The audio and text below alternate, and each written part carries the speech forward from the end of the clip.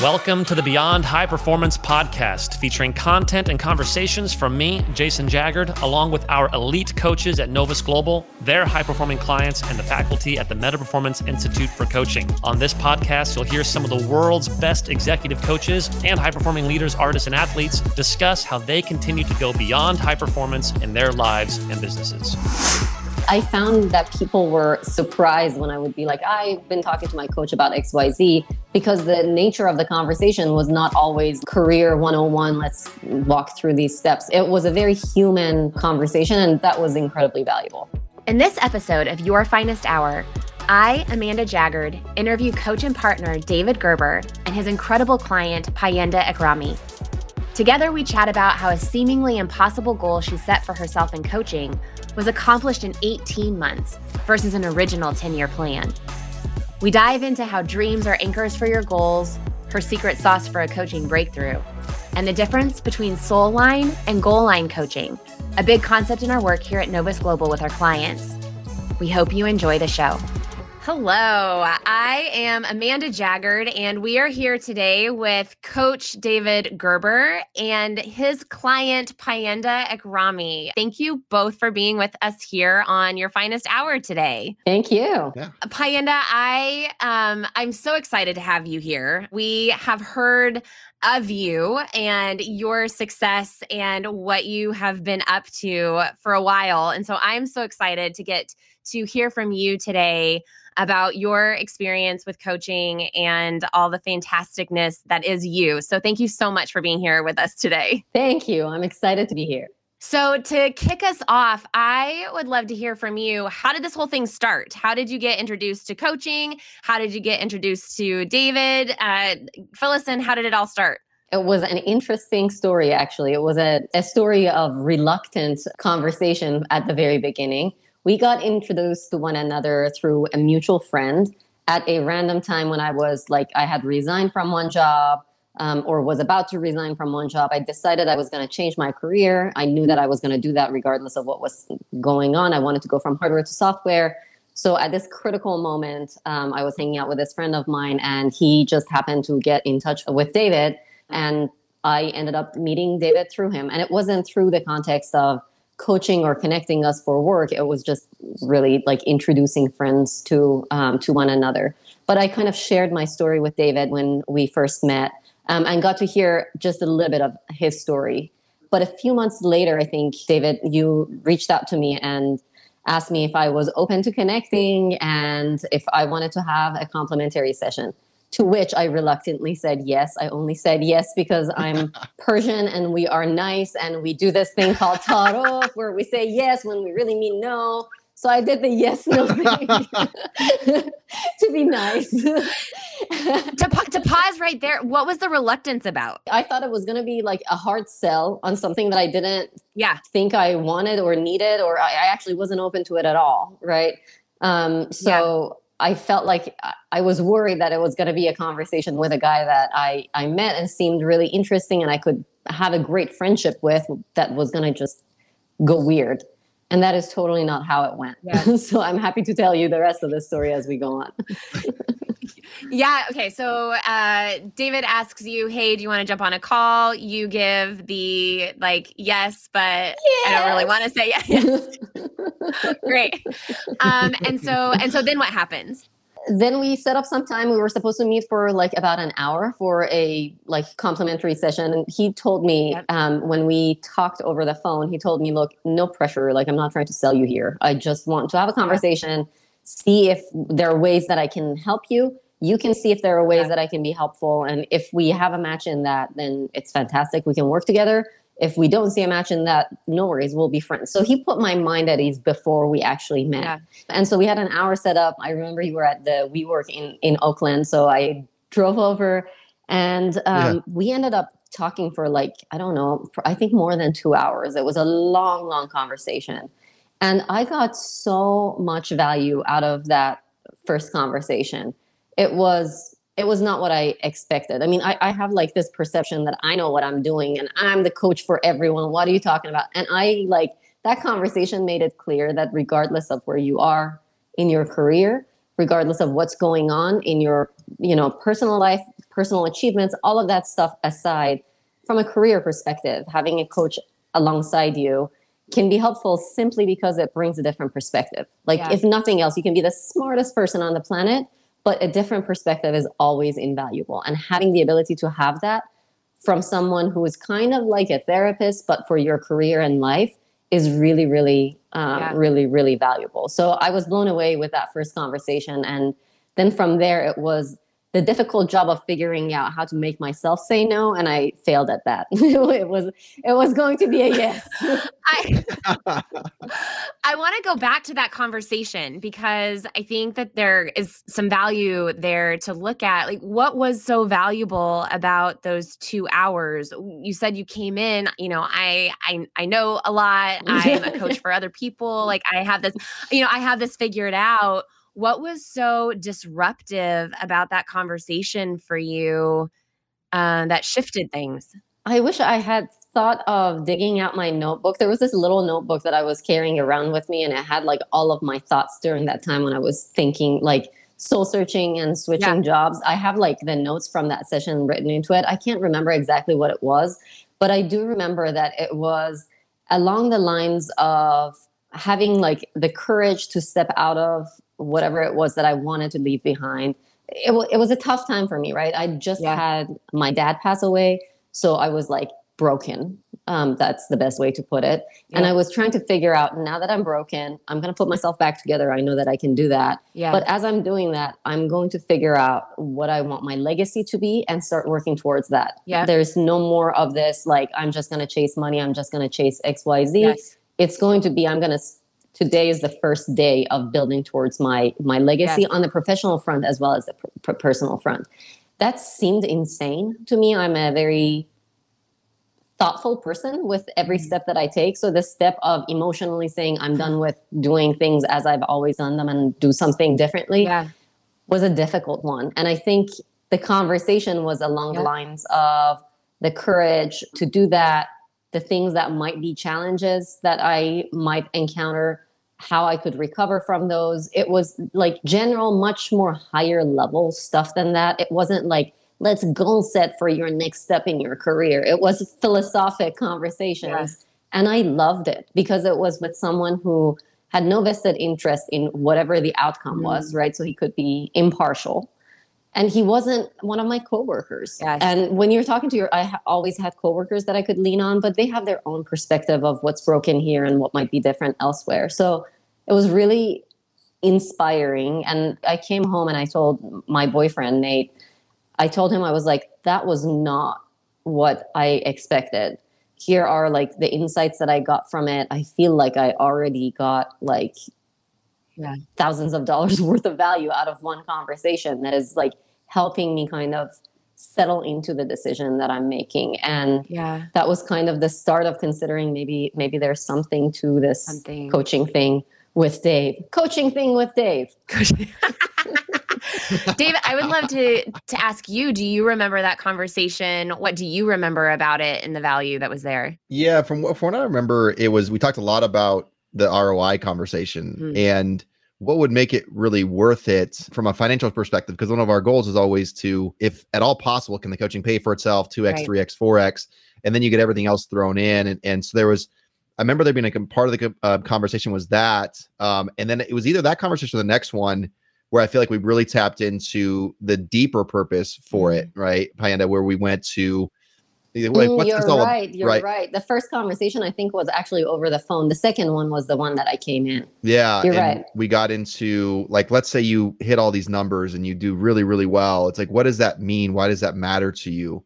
And that's where we got into the desire to own a home in San Francisco, to be able to host people with a backyard. And I started to see Payanda dream at a different level. So it wasn't just I'm out there trying to hit sales numbers and quotas and things like that. It was a bigger overarching thing, which then flavored the entire coaching contract that we worked together, where we could come back to that when things got difficult, with whether it was conflicts internally at the company she was working at or limitations she was seeing or avoidances she was having. It was always, we come back to why this all mattered. It was this big dream that Payanda had of owning a home in SF. Yeah.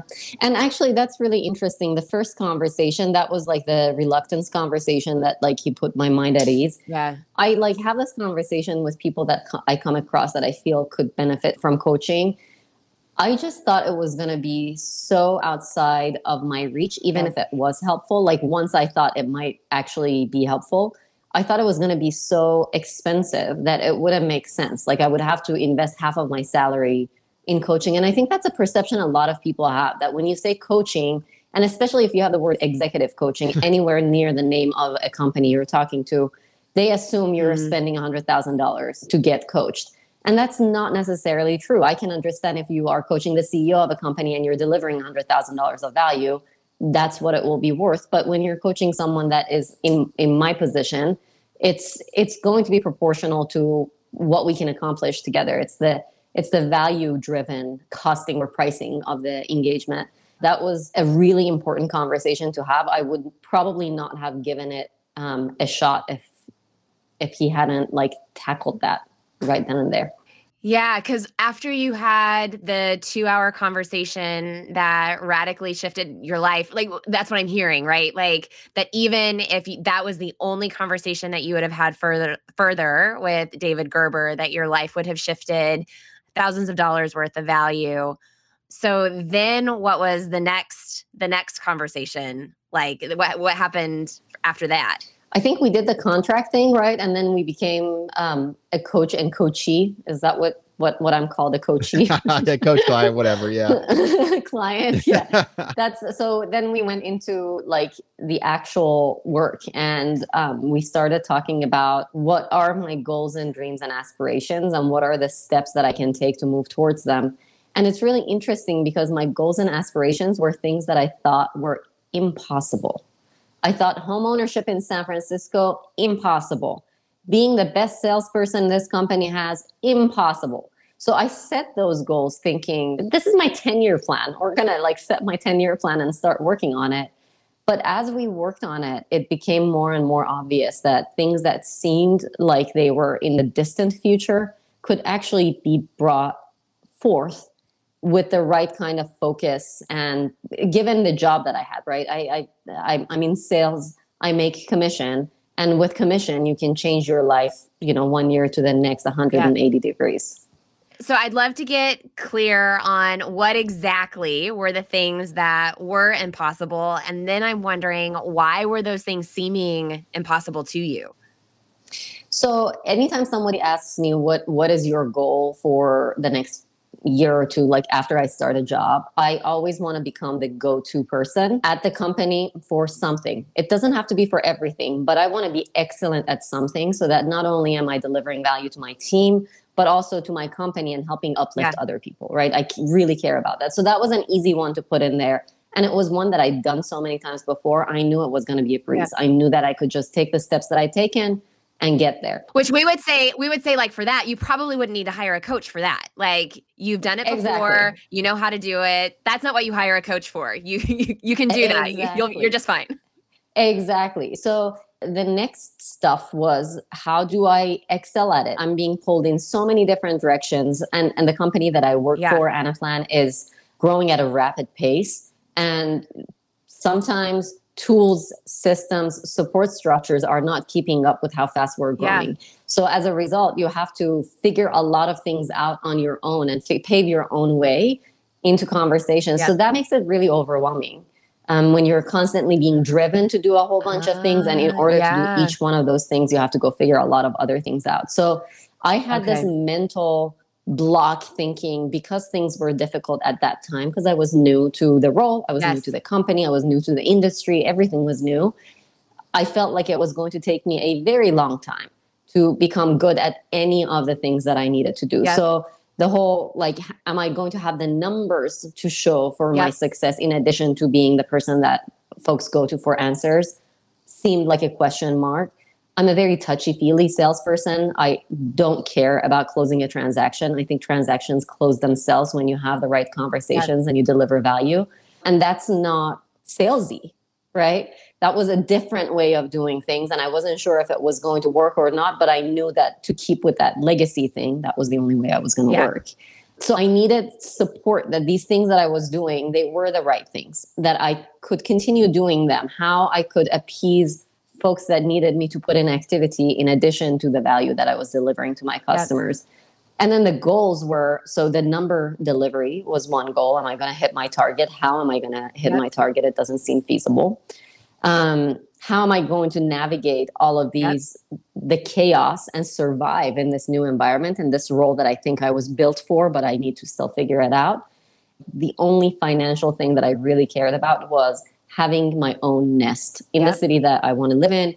My boyfriend wants to live in San Francisco. I like it also. So it seemed like San Francisco was going to be the place. But obviously, San Francisco prices were way out of our reach. So the only, I think, quantitative target that we had was this whole, make money to make that dream come true. Because Dave has this thing about you can't make your goals be hit the target because that doesn't have enough emotional juice in it to pull you out of those dark times when you need it. You need to have this bigger vision that is your dream sitting outside of that, so that that dream is anchoring what you're doing. And when you are having those lows, you can look up at it, be excited, get excited and inspired and start putting work towards it. And for you, that was a house in San Francisco. That was a house in San Francisco, yes. Gerber, I would love to hear from you how Payenda's impossible visions were occurring to you as she's sharing, this is what I want to accomplish. Yeah. Well, so I remember, when I was poking around beyond like the numbers and sales things, what she wanted. And when she said, I want to buy a house in San Francisco, I was a little bit like, oh, okay, well, you might have to get somebody else to help you with that, because it is, I know, like I've known so many friends in San Francisco that like made very good money and just tried for 6 months to get a place in San Francisco and couldn't, and then gave up for a while. They had to take like a break from it. And so I remember when she first said that, I was like, I'm an eternal optimist, and I was like, oh man, this is a big one. And I was like, okay, so let's go for it, right? Let's live in a world where it's possible. But I remember being kind of like, oh man, here we go. And I love that part of the story, because I think a lot of times as coaches, sometimes it's the client we're poking around to help people have bigger dreams and visions that are impossible, because they come with a vision like, I want to be the go-to person in the company. It's like, I think that you'd probably do that anyway. Or sometimes they come with these visions that feel impossible to us. And we're like, oh gosh. It's never in the middle. Okay. Yeah. Okay. And so I love that piece of it. Once you connected to your why, you connected very deeply and richly to this vision that seemed impossible. You had no idea how you were going to achieve it, but it mattered to you, and you were willing to put a stake in the ground and to take a stand of, this is what I want, and I want to partner with you to help me accomplish this for myself and create it for myself and my family and all the things. Yes, absolutely. Here's an easy example of how I would not have thought to make that part of my goal. Yeah. Like for me, personal life and aspirations were in a different category than my career aspirations. I knew the career aspirations would eventually enable those things, but they were not things that I was stacking on top of one another. So when I say like working with a coach will give you a different perspective, it can be something as simple as this, just aligning the things that you care about, stacking them in a way that it makes it impossible for you to think of that end point without tripping over the thing that you need to accomplish. So you are going to accomplish it, right? Yeah. And I love what you're saying there even too. I think sometimes people separate the personal and professional. And if I'm working with I only need to either address like the professional side of things, but there wasn't a separation for you because it was all intertwined of this life that you wanted to create for yourself. Exactly. And I think this is actually one of the ways that I think Dave is pretty unique on. Our conversations were not 100% like career conversations. We had human conversations. Some of it was thoughts and aspirations. Some of it was human pain and humiliation. Some of it was human joy and, just incredible experiences that we were sharing with one another. But I found that people were surprised when I would be like, I've been talking to my coach about XYZ, because the nature of the conversation was not always like career 101, let's walk through these steps. It was a very human conversation, and that, for me at least, that was incredibly valuable. Yeah, sometimes we'll call that the difference between our soul coaching and goal coaching. So we'll have like goal coaching, which is, set the goal, set the vision, what are the action steps, what's the strategy, that. But the soul coaching, I love how you said it, it's a human conversation of what is going on in your internal world with your mind and your emotions. I found as a coach, it's really hard to accomplish great things without holding both of those together. Just as a question, had you ever had spaces in your life where you were having those types of soul conversations before? Yeah, I'd done a bunch of therapy before. And this is, I think, the other part of my hesitation for going into coaching. In my mind, I thought, if I want to figure out what the heck is going on with me, I'll just go see a therapist. I already know that works, right? Yeah.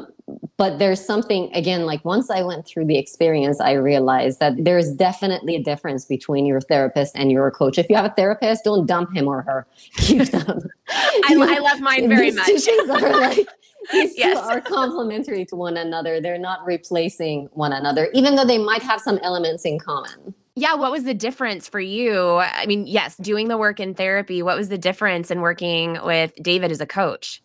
I mean, I think working through therapy, it's working on making you a more whole human being, right? Whatever the challenges are that you're going through, they will help heal the wounds and help you see yourself and the world around you in a way that you can respond to it. But again, like back to the conversation of separating career and personal life, it's really difficult to take those same learnings of how I deal with my friends, how I deal with my family, how I deal with difficult situations, and translate it into this very emotionally charged career topic that we all are constantly told emotion has no place in it. You need to be rational, especially as a woman, working in a male-dominated world. I mean, I was in semiconductors, and now I'm in high tech. Is just all of my peeps are boys. So whether I realize it or not, they realize it or not, there's like in my head, there was this rule of, this is where logic sits, and I will be non-emotional about all this stuff. And if I'm ever emotional about anything, that's an absolute failure of me as a professional. Yep. And then the emotional stuff that I was working on the side with my therapist and in my relationships that were very real and very authentic. And it was fine to be both logical and emotional and my whole human. And I think this experience kind of helped me figure out bringing these two things together is really important. I love how you said therapy is moving you towards wholeness. And I think that coaching oftentimes begins from the perspective that you are whole. You aren't broken. There's nothing wrong. So you are whole, which then what I'm hearing is it created this sense of an integration of your emotions, your mind. You weren't separating the two, which is like integer, whole, like it's a whole number, right? Like the idea of that integration, you being a whole person. And when you showed up as a whole person, you were able to accomplish seemingly impossible things. Yeah, exactly. And the thing that happens with emotions at work, I think, is it starts swallowing you up. At least for me, I would go into I would have an emotional reaction to something very emotional that had happened. Like, it wasn't wrong to have an emotional reaction. I wasn't being crazy. I was having a human reaction to something that had happened. And then I would immediately start beating myself up in my head about why I'm being emotional about this thing. I just need to reason it out. It's a logical situation. Why am I doing X, Y, Z? And that becomes, a cyclone that is pulling you down. It's not releasing you if you just keep letting it happen. So yeah, I think you're spot on. And Gerber, chime in too. What was your experience like in these types of conversations? Yeah, well, I think one of the biggest things was Payanda is such a fierce, like a force of nature, right? And but also is very, very tender. And so I could see that those movements there where, as I was paying attention, even using a bit of my intuitive side, I could kind of sense when she'd come on a call, like where she was at, what was going on. And we would ground at certain points in at the beginning of calls where it's like, where are you? How's your headspace? How's your, where are you at? And what I wanted her to see, and she took it very well, and probably because she had been to therapy as well, but like that her emotions were a gift for her. And how does she honor those emotions and Yeah. and honor herself in those, and then allow all of that energy to then be transformed and used for what she wanted to use it for, right? Which was her capacity to really channel that into loving her clients, loving her prospects, trying to find the best deal for people rather than just going out and trying to hit a quota. It was able to channel all of that tons of fierce energy into selling well and finding a great fit for people. So it's like the divided part actually was keeping you from hitting those sales numbers and serving people powerfully. But when you did fully integrate, that is when the fullness of who you were began to show up and create the results. Yeah, absolutely. And still, like at work, people comment on how they love my passion. And I'm not always awesome and pleasant to work with, right? I'm a human being. Sometimes I'm not super fun to be around. But all in all, like people can see that my heart is in the right place, that I'm trying really, really hard. That if I mess up, I work hard to make it up. Like showing up as a human makes it possible for other people to show up as human. And that for me, sitting on the other side of it, what a privilege to get to work with people in their most authentic human state. So that was like a hidden benefit that came about. But in terms of sales, I think what I take to my customers, that's kind of a unique thing. Like my customers tell me often, you don't sound like a salesperson. You don't seem like a salesperson. And that's a huge compliment to me, not because salespeople are not good. That shows me that the work that I'm putting towards seeing this human being as my brother, my sister, I constantly talk about, if this was your brother, what would you do when we're talking internally about customers, right? That focus that I've been putting towards this, loving them as if they are my family, caring for them as if they are my close friends, is coming through. And that's a huge source of trust between me and my clients. Sometimes I get unfair advantage because I have that kind of human relationship with them in the process. And again, on the other side of it, what a privilege to have the ability to come across dozens and dozens of people every week and have an opportunity to have an authentic start to a real relationship, not just a transaction. That relationship that will last for decades and decades and decades. Like, it's just incredible. I love that. And where my mind went was just thinking of the mirroring of that in how you and David even got started, right? Because it was this like, I don't want to be like, you're in sales and you didn't want to talk. Just like, hey, I don't want a salesy conversation. But because of that connection with David, and that is what Dave embodied that approach. Yes. That's absolutely true. I think that's what put me at ease and made it possible for me to just like really just consider it instead of worrying about it the entire time. That's a very good observation. So I always get so curious when clients love coaching and the relationship, the partnership is just so extraordinary and they're transforming in their life in every area and creating incredible results. I'm like, what has been some of like the secret sauce? I'd love to hear from you and either how you showed up as a client that made this partnership so extraordinary, how Gerber showed up as a coach that made it so extraordinary. I'd love to hear more of the secrets that made this thing work. Dave, do you want to go first? Yeah, I can jump in. I would say I'm always interested in how it occurs for the client or whatever we would call it, coachy. For me, the biggest thing was the authenticity and the rawness that Payanda showed up with on almost every call, just ready to play and kind of throw down and look at whatever limitations were there. Remember a number of times she'd bring conflicts to the calls that she was going through at work and just coming ready to play and being fully engaged. And I remember there was a couple of conversations we had that were really very difficult because you remember when you fought me on she fought me on some stuff. I fight everyone and everything, so I'm not surprised. That's how I get good ideas. I'm trying to remember what it was, but I think I remember I was leaning in pretty hard on some feedback, and I know because she's a force of nature, I was like, I'm gonna go easy on this, kind of lean into it. She's gonna explode. and I was pretty sure at one point she was gonna fire me. But I just love that her willingness to keep showing up and come up against whatever limitations were there, and even if I was giving feedback she didn't agree with, to keep playing. So I think there was that. And then the way that I show up, like I really care, right? Like I went over to dinner at Payanda's house in San Francisco with her and Nate. And I was just blown away. I was just so excited for her because remember when she said that, it said this was a 10-year dream. And even the 10-year dream felt impossible. And then here we were 18 months later having dinner, one of Nate's famous hamburgers. And we were having dinner in her house that she had bought. And I was overwhelmed because again, I thought it was 10 years was impossible. Here we're 18 months and it's happened. Like they've closed on this place. It's not like potential or anything like that. This happened. This really happened. And so I'd like kind of pinch myself.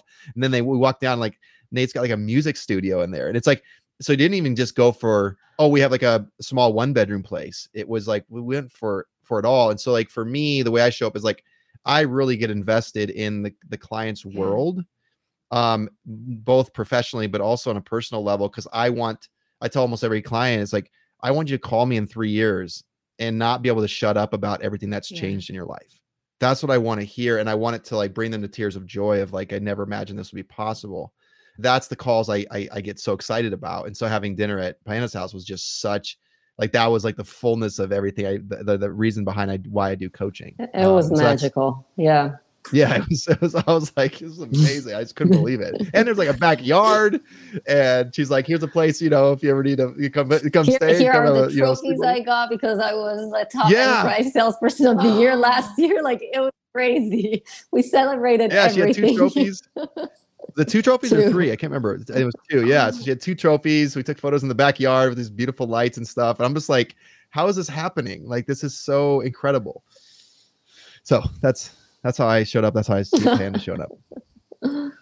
Payenda, what is that like for you? Like you live in the house, like to live this thing that you thought was impossible. Well, first of all, it's incredible, right? Like having your own place, your what I call it, my own little nest, anywhere. It doesn't matter if it's in the city or in the backwoods of Idaho. It's a special experience, right? We have a place that is ours. Nate, the mate, has already drilled a whole bunch of holes in the wall because we can. Like the freedom that brings. And we are going to get a dog, and that wasn't possible before. So it changes the way you show up. We've always been very protective of the homes that we have rented. So we've almost like not lived. Like if somebody moves the chair wrong, I'm yelling at them for scratching the floor, right? Now it's our floor. I can just replace it if I don't like it, right? Or if it gets scratched. So the freedom that comes with that is amazing. One of the topics that Dave and I it was like a friction topic, and I think it still would be a friction topic just because of my own mind block, was this whole concept of set big goals. I remember I attended one event that Dave had, and it was like a visioning event. And they were talking about the importance of setting big goals, because if you set a goal that is 20 times where you need to be, you'll end up at 2 or 3x where you need to be, right? That was the thought process. And I very much have this personality of, if I set a goal that is way too high, I'm going to drive myself into the ground. Like I will die, and I could potentially die and not get to that. So it's not worth it from a cost and a reward perspective. It's really not worth it. But this experience showed psychologically that doesn't work for me. But there's a way around it. Like he was right. I need to have big goals. Maybe my big goal needs to have not a timeline attached to it that I'm going to kill myself for it, but I can still have that big aspirational goal out there and start driving towards it. And when I put like my numbers together now, because we do planning at the beginning of the year and we do quarterly planning and to figure out how I'm going to make my number, I have like my own numbers that I set as my goals, and they're not 20x where I need to be. It's just like that's debilitating for me, but they are significantly higher than where I want to be. And I was looking at my numbers last year. I had a worst case, likely, and best case scenario. And I think I ended up like within 200K of my best case scenario, which was insane because the best case scenario was like 2x or 3x the likely number. So I think that really works, whether I like it or not. Well, we like to be really pragmatic around here. And it is, it's like, based on results, that mindset works. You have discovered. 100%. 100%. Oh, I love that. Anything else that's a secret sauce or how you showed up as a client that was powerful, that helped you to create the impossible for yourself? I think something that really helped, like the tactical side of things, it was really helpful that I felt comfortable enough with Dave to tell him what I couldn't or didn't want to do. Because then that took our time together instead of working on things that I just was not either ready to pursue, or I just didn't have time for it. Like keeping track of what we are doing, I know is super important to you guys. I know it's an important part of the process. Talking about like putting in the notes on what I want to talk about next time, how much of it I did. The accountability side of things was really, really important. And I understood that. But there came a time when I literally didn't have enough time for a bathroom break.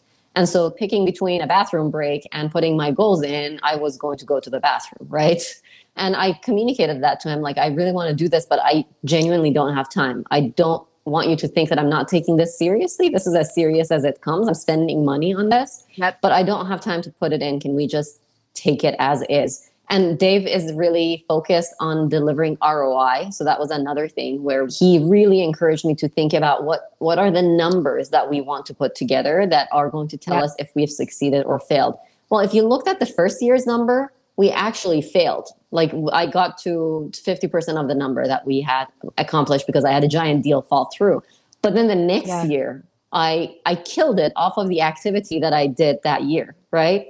So for me, it was actually better that we set just that one number and I didn't really care about it. We set a bunch of touchy-feely goals in there that I think were the things that I truly needed help with. It was some of these mind blocks that I needed to get removed that are not quantifiable, right?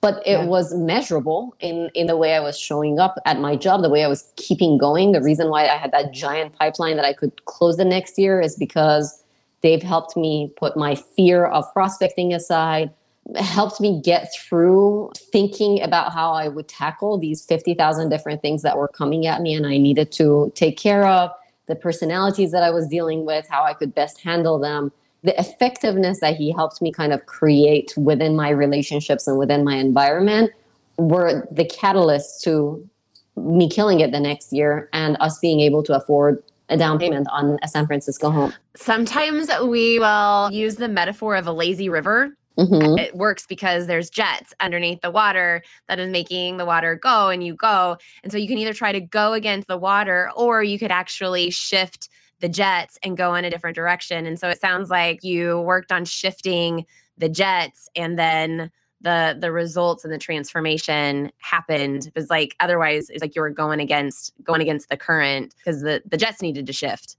Yeah, 100%. And, it's interesting. I read that book, Good to Great, just about a year ago, not that long ago. It was one of those books that I was resisting for no damn reason. So I think the work that we did together, actually, as I was like reading it, a lot of the things that we did were those foundational things that you need to get done in order to start the flywheel and start helping it accelerate, right?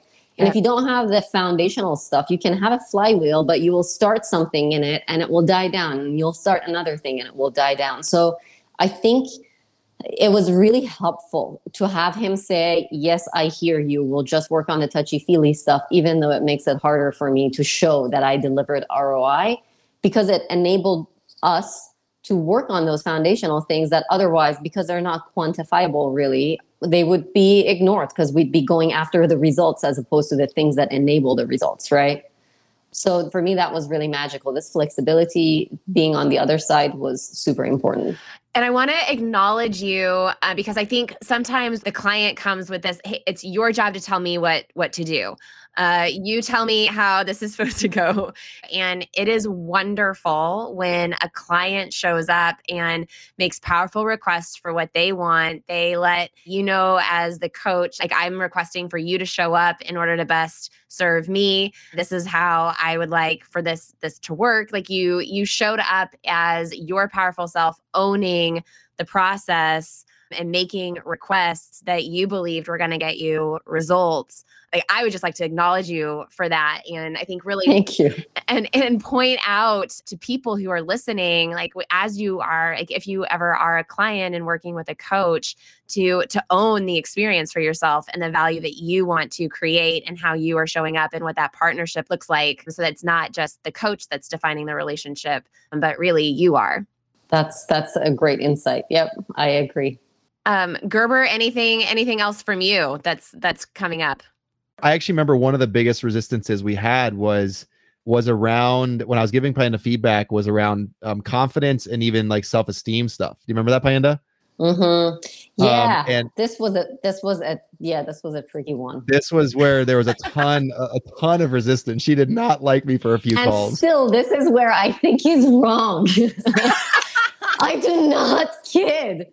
Like, okay, so this is where it was coming from. I was having a lot of fights with my colleagues because they weren't delivering bare minimum that needed to be delivered. And I was having a lot of conflict. And Dave's point was, you're showing up with a lot of entitlement. And that comes from not having self-esteem, to understand like that there is no entitlement, to be down to earth. And my whole thing was, no, if you take a job and you keep the job, you got to deliver on that job. It has nothing to do with my self-esteem. If you don't deliver the job, I'm going to fire you. If I can. If I can't, I'm going to fight you. You know, coaching, what I love, one of my favorite things is like the point of asking a question is rarely to get just an answer. And for me, the point of feedback is rarely just for the feedback's sake. The point of feedback is to see how the other person responds to it and reacts with it and interacts with it. And so it was so fun to see her interaction with it, because it usually will throw your brain into a new space. And I loved those conversations because I know a few of them ended like incomplete. I left the call thinking, I don't know where her brain's going to go for the next week until we talk again. And she may not show up next week. And she kept showing up, which I love, because we get, wrestling with this thing. And that's when the brain goes to new spaces. That's when the brain finds its way. I like to think in my fantasy world that I changed her brain 1%. 1% you did. But dude, I love that, because and even like Payanda, like he's still not right. What I heard you saying was that you weren't giving the feedback to be right. You were giving the feedback with which to have new material to play with that she hadn't had to play with before, and to see what emerged. So, because I think a lot of times as coaches, we might hold back. Oh, I don't want to give that feedback because what if I'm wrong? Mm-hmm. But I hear you saying there's a whole other purpose to giving feedback. Yeah, the point of feedback is rarely about the feedback itself. It's about how the client interacts with it, about how the other person interacts with it. Same like amongst companies that we work with, when we're having people deliver feedback, they're so worried because like, oh, what if this is too judgy or judgmental or cynical? And it's like, that's not the point. The point is to see how the person responds to it. Just like a question, the point of a question is rarely an answer. Yeah. It's to see how that person interacts with the question and to see what answer they provide. But the answer that they provide or the way they respond to the feedback reveals so much about how they see the world. And are they open 1%, right, to like something that could be greater? And for me with Payanda, it was, well, hey, if I'm 1% right about this feedback, or there's 1% of accuracy in this, could that catapult you into a higher level of leadership and sales? That, could, because we always bring it back to the vision. It's like, if this was getting in the way between you and owning a home in San Francisco, would you want to know? And I think her answer would be, hell yeah, I'd want to know. And I'm still right. Right. But for me, it doesn't matter at the end of the day, whether I'm right or not, or whether she takes it or not. What matters to me is when I'm having dinner with her at her house in San Francisco, who cares about the feedback? That's really interesting, actually, David, because you know what that ended up doing for me? Categorically, I think I'm awesome. I don't have a self-esteem problem. I have maybe a too much self-esteem problem, but not a low self-esteem problem. But the thing that conversation, so now I can share this with you, understanding that what you don't care about, like what happens with it, just as long as there's some learning that comes out of it. What I learned out of that was, if I am going to continue doing this, I need to insist on having capable people supporting me, because otherwise I'm going to waste a bunch of energy. We're going to lose a bunch of deals, and I'm going to break a bunch of people. And that's not the point of any of this. And you could argue that I should get better at inspiring people and driving people to higher performance on all of that stuff. And that's an aspirational goal that I have. I'm not there yet. And it's not my function. My function is to support my customers.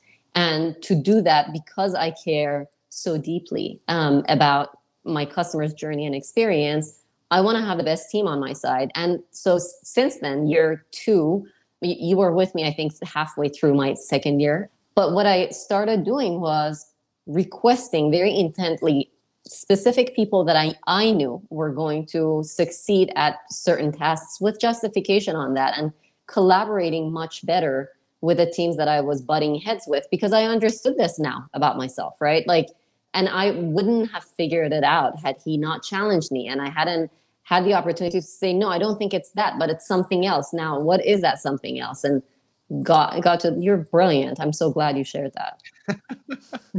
It's true. We put that in a quote. Yes.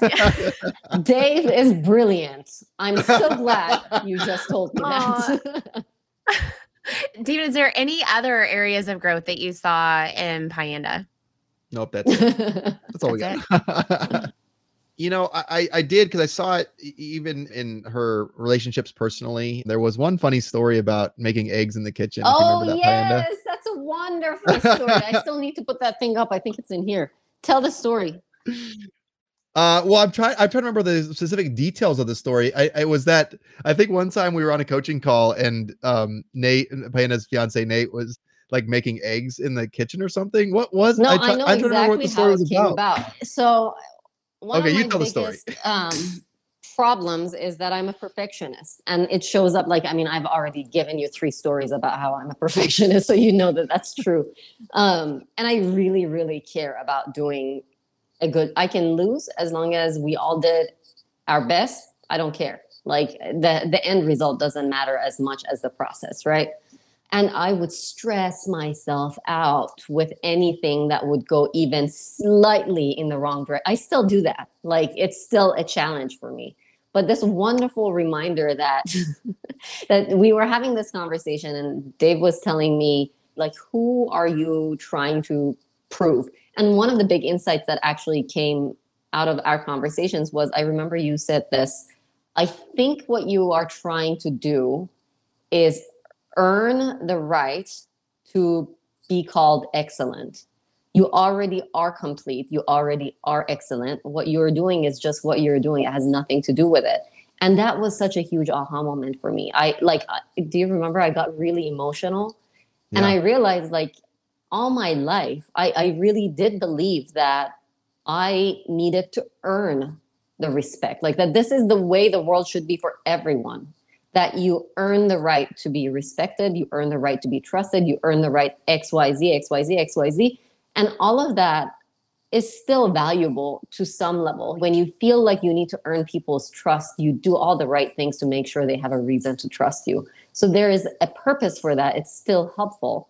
But understanding that within the context of stress management is really, really helpful. Understanding that I am worthy, even if I don't excel, even if I don't have a perfect performance here, because otherwise you're just stressing yourself out to death.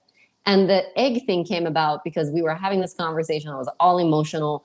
And I told him, you know, the interesting thing is it's only my job and my relationships that I'm like this with. There are other things I don't care. Like, Nate, the mate, is passionate about cooking. So he will pay attention to all the details and will get it right. If he makes eggs, it's going to be the best egg on the planet. If he's making steak, it's going to be better than any steakhouse. Like, just exceptional attention to detail in everything that he does, and he performs perfectly at it. Cooking is at the bottom of my passion list, like below cleaning the toilet. So I don't really care about it. And when I'm cooking, like, if I'm cooking eggs, sometimes the yolk breaks, and I don't care that it broke. It's still an egg, and it's still going to give me energy when I eat it. But Nate totally doesn't understand that. Like, that blows his mind. And it blows my mind that he doesn't understand. Like, what is so different about it? It's fine that it broke. It's still a good thing. It's fine that it's not perfect. And so I don't know where the trophy is that you sent me. It used to be in here. Dave Yeah. went ahead and commemorated this in a very special way. Why don't you tell the story of what you did? I made one of those dictionary pages, Amanda, for Payenda, Yeah. and the word I choose for her, this is so cheesy, but it was excellent. It's so adorable. It has like my picture. I put her picture on it, and it had like a definition I wrote up for her, for what I saw in her during our coaching time in her life, and so it's like a really fun story to kind of It commemorate was everything. great. It was excellent. Excellent story. So as we wrap up, Panda, I would love to ask you two final questions. So the first one is, what would you say to anyone who is thinking about possibly partnering with and working with a coach? I'd say show up with an open mind and just see if you have a match in the person you're talking to. And once you have that conversation, like anything else, you will figure out if it's the right time and the right person for you to engage with. I would also say, no matter how smart you are going to be able to get value if you have the right person and you are at the right point in your journey to be able to continue being open and taking feedback. I think sometimes it's important to be at a point of being broken down, so you're just building back up instead of resisting and trying to keep the status quo, which I think that might not be where people look for career coaches. A lot of ambitious people look for career coaches when they are ready to take the next step. But in all reality, in order to get ready to take the next step, you need to prepare for that step. And a lot of times that preparation is at a downtime, at a low time, which is ideal because you're going to show up with an open mind and heart to every session. I appreciate what you said in that, and it's interesting when we're talking with people, like people will say this isn't the time to partner with a coach. And in your story, transitioning to a new job, that time really worked for you in hiring a coach, a time where you were down and grieving and in a space like that. It was the perfect time to hire a coach because you decided that it was the perfect time to hire a coach. It's interesting. People will say, oh, now is not the time. Now is not the time. But you made it the perfect time to begin partnering with David. The final question is, what is a word of wisdom that you would give to people who are currently working with a coach? You are a client who created value, incredible value. You have a beautiful home. And so what would be a word of wisdom to somebody who is working with a coach? If you already have your coach, maybe the first point is not really applicable. I think it's really important to find the right person. The reason why it worked so well between Dave and I is because we both had flexibility on both sides. Like we had alignment in our personalities and our way of thinking and our way of adjusting to the world as it was changing in front of us. I think that's really, really important. The second thing I would say is be very clear about what you see as opportunities and challenges. If you disagree with your coach, it's not the end of the world. Your coach is not God. They're not going to know everything completely, as demonstrated by this conversation that we had. But again, with the different perspective that your coach will provide, they're going to give you nuggets that are going to make you into a more complete, wholesome human being and professional. So it's fine to disagree and just explore and grow together.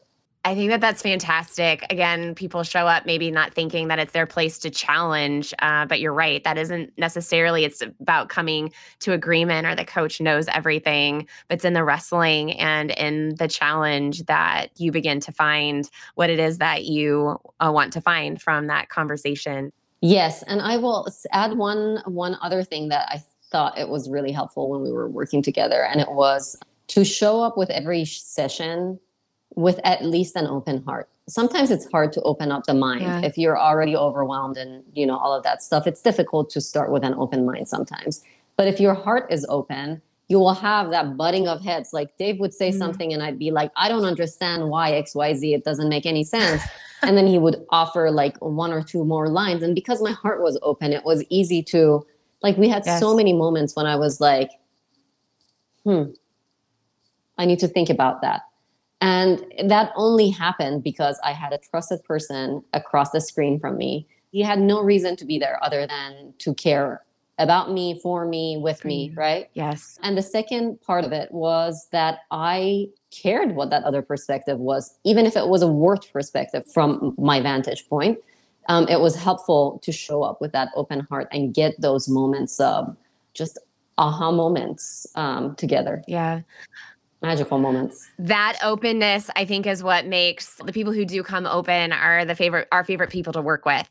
Because you're right, that is when incredible, extraordinary things can happen, which is exactly what happened here. So, Payenda, thank you so much for spending this time with us today and sharing your story. And I appreciate the honesty from both of you, the partnership that you guys had together. And we celebrate with you of the results that you created and the impossible that you learned that you could create for yourself. And I am excited to see what new impossible things you begin to create even further now that you have realized even just a small piece of what you're capable of.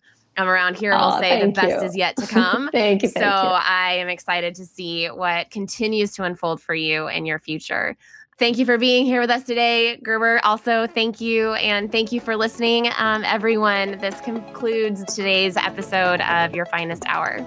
Thank you for listening. For more resources like this, as well as articles and videos by all of our coaches, go to novus.global and click on resources. If you enjoyed today's episode, please subscribe. That helps us out a lot. Rate and leave a review. If you didn't like us, just leave us alone. We drop new episodes every week, and we don't want you to miss out. If you want to explore hiring a Novus Global coach or becoming an executive coach at the Meta Performance Institute for coaching, email us at begin@novus.global or click the link in the show notes. Thank you again for listening, and remember, dare to go beyond high performance.